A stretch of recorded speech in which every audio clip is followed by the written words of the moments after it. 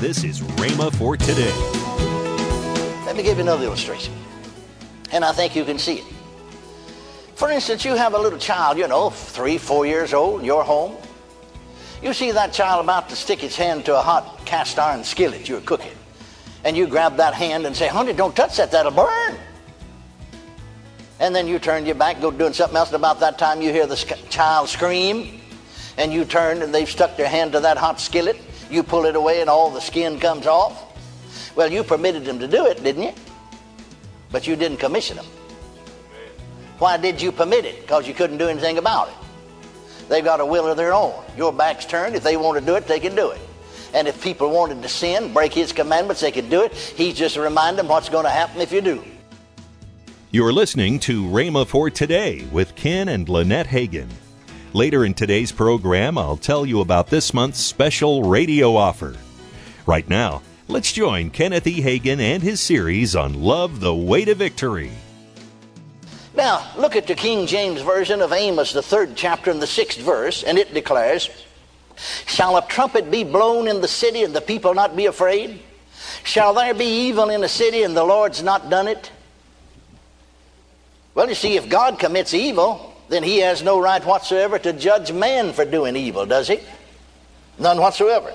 But God has not done evil. That should have been permitted, translated into permissive sin. He only permits evil. There's a vast difference between commission and permission. Can you say amen? Amen. Now notice again. Remember when in 1 Samuel the 16th chapter, the 14th verse, turn and read with me, or write it down, look it up later. When King Saul backslid, you remember 1 Samuel the 16th chapter, 14th verse says, but the Spirit of the Lord, that's the Holy Spirit, departed from Saul, now listen, and an evil spirit from the Lord troubled him. But I want to ask you the question, does evil spirits come from the Lord? If they do, we have no right to resist them. I mean, if evil spirits come from God, we ought to welcome them.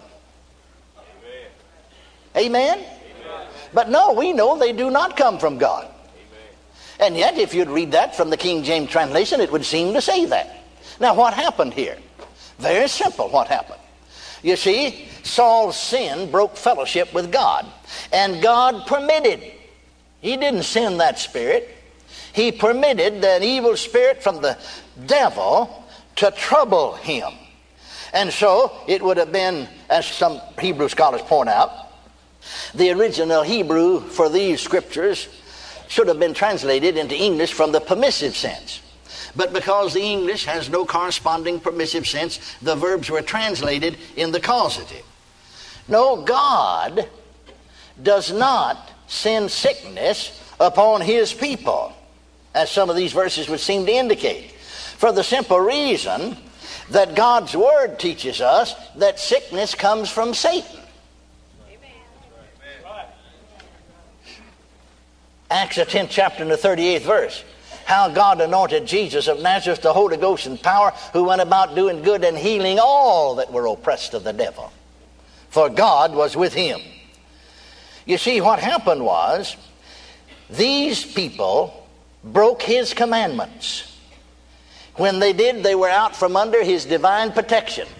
They couldn't claim his protection anymore. And all God could do, he couldn't do anything else but that, was to permit the devil to bring these afflictions upon them. You see, their sin and their wrongdoing was the thing that brought those dreadful diseases and plagues upon Israel.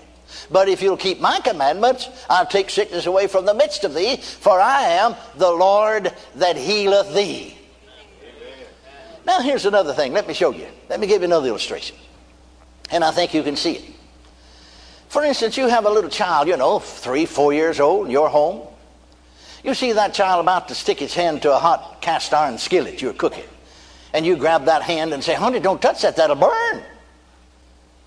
And then you turn your back, go doing something else, and about that time you hear the child scream. And you turn and they've stuck their hand to that hot skillet. You pull it away and all the skin comes off. Well, you permitted them to do it, didn't you? But you didn't commission them. Why did you permit it? Because you couldn't do anything about it. They've got a will of their own. Your back's turned. If they want to do it, they can do it. And if people wanted to sin, break his commandments, they could do it. He just reminded them what's going to happen if you do. Amen? Amen. And not only that, that wasn't your way of teaching that child that a hot skillet burns. You're not that cruel. And that wasn't God's way of teaching you to put sickness on you that sin don't pay. That's too cruel. You see, sickness and disease is not of love, and God is love. Amen? Amen. I said amen. Amen. So we need to see that. But the thought we wanted to establish was, I am the Lord that healeth thee. Now turn right on over to Exodus, the 23rd chapter, and notice. 23rd chapter of Exodus, 25th and 26th verses. And ye shall serve the Lord your God, and he shall bless thy bread and thy water. Now I don't believe that means that that's all they'd have to eat was bread and drink was water. But that's symbolic. He'll bless your food. I'll bless your food. And I will take sickness away from the midst of thee. Well, if sickness was taken away from the midst of them, that's talking about Israel, they wouldn't be sick then, would they? I said, would they? I'll take sickness away from the midst of thee. There shall nothing cast their young, nor be barren in the land. Now notice, but if you're not going to be sick, they wouldn't die, would they? No. He said, the number of thy days I will fulfill. Now turn over to Deuteronomy, the 7th chapter. And notice that God said it again. 7th chapter and the 15th verse of Deuteronomy. And the Lord will take away from thee some sicknesses. All sickness. And will allow none of the evil diseases of Egypt, which thou knowest upon thee, but will allow them upon all them that hate thee. The Lord will take away from thee all sickness. So, now while I'm talking, turn again to the 13th chapter of Romans. And so, he said then, to Israel, no Bible scholar, no theologian anywhere will dispute it. Everybody knows. We just got through reading it. You keep my commandments. You walk in my statutes. You do that which is right in my sight. I'll take sickness. I'll bless you bread and water. I'll take sickness away from the midst of you. The number of your days you'll fulfill. So then they had the potentiality of living their full length of time out down here below and not ever even being sick, didn't they? Amen. I said, didn't they? Amen. They had the possibility existed. The possibility, the potentiality of living their full length of time out down here below on this earth without sickness and without disease, and fulfill the number of their days, and without sickness not even get sick to die. Amen. Just simply know they fulfill their days. Sort of like F.F. Bosworth, who wrote Christ the Healer. We teach that here. He was 80 some odd years of age. Well, it was reported that he had a heart attack. Well, naturally, your heart's going to have to stop or else you're not going to die. That's a sense. If it keeps beating, you're going to stay around here. And so Brother Osborne, who lived here in Tulsa at the time, moved back here now, he said he flew down to Miami, Florida, where he lived, and to see him. And he said, when I went in the room, when I was ushered in, he was sitting up in bed.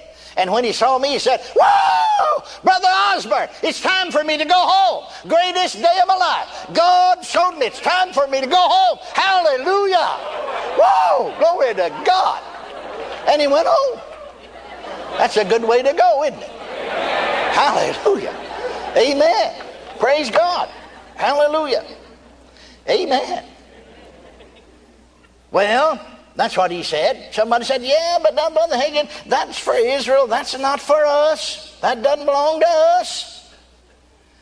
Well, now remember, I said for you to keep in mind that word over there in that 8th chapter of Hebrews, where we read that we've got a better covenant. Better covenant established on better promises. Better promises? Better covenant? What if you got a friend, and you say, I heard y'all got a new house. Oh, yes, we've got a new house. Oh, it's so much better than the one we had. We did live in a 3-bedroom, 2 baths, and wall-to-wall carpet. We've got 1 bedroom and a half bath and no carpet. Much better.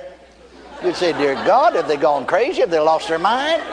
So we come over to the New Testament. We read here in the Old Testament, keep my commandment, fulfill my law. I'll take sickness away from the midst of you. The number of your days you'll fulfill. But we come over to a better covenant. Keep my law, fulfill my commandment, and you'll be sick and afflicted all your life. Don't make sense, does it? Doesn't make sense, does it?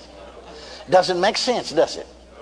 All right, again, look into this 13th chapter of Romans. Look into this 13th chapter of Romans. Let's read it again. Owe no man anything but to love one another. Now, sometimes we take a verse out of its setting, make it say something. Some people think that that means you oughtn't to buy anything on credit. No, you ought to pay your bills. Now, if you don't know how to use credit, of course, you may have to give up credit. But that don't mean we people that's got some sense don't have to follow insensitive and stupid acts. Amen. I said amen. No, that's not what it means at all. I know of a church because one of our Rhema people told me about it, and he wasn't the pastor. He was only there just as an assistant. And they got a good church going down to Texas, running over 200 and something. But they rented a building. You see, they just a commercial building, but running over 200. Think about that, in attendance, doing right well. And so a Baptist church outgrew their facilities. These nice facilities, they just couldn't, in the part of town where they were, they couldn't get any more property. So they went out to the edge of town, bought quite a large acreage and built a new church. And they offered to sell them their facilities at a real low price because they said people who are now dead have given money to build this church. And some people wanted to, they could have made money because some developers wanted to buy the property, tear the church down, and build commercial property on it, see, because it could be done. Now, it's zoned that way, see. And they had made more money, but they said, no, we want it to go on being used as a church. Now, after all, we may disagree theologically, but one thing about it, we believe that Jesus Christ is the Savior. And without the shedding of blood, there's no remission of sin. You believe that just as much as we do. We'll sell it to you at this reduced price. Welcome to Rhema for Today with Kenneth and Lynette Hagin. Now, let's join Kenneth and Lynette Hagin. And we have a good offer. I like this offer. That's right. You know, one of the things that I just really like to minister on is finding the perfect will of God for your life. Because it's like, when you are in the perfect will of God, you know, it doesn't say that life's going to be easy, but God gives you the grace to navigate through. That's what we've got. We've got your dad's 2 CDs on how you can know the will of God. That's important to know how to hear from God. We have your CD, A Place Called There. Yeah, that's a great message. Yeah, and you know, in that, honey, you talk about that sometimes in following God's will, it may seem like it's a demotion when really it is a promotion, but you just don't see the future. You don't see past that, you know. That's right. And my book, God's Positioning System, and it's following God's plan in a fast-paced world. We live in a fast-paced world. You know, we depend upon GPS now. Right. And but with God is the perfect GPS. You know what? I was thinking about the fact that sometimes the natural GPS, it takes you to the wrong place. Yeah. But God never takes you to the wrong place. Hey, and that's a $32.95 offer. Yes. But we're giving you for 50% off. $16.50 for all of it. Hey, go right there and order that right now. Call toll-free 1-888-FAITH-99. Again, call toll-free 1-888-FAITH-99. You can also order online at rhema.org. That's RHEMA.org.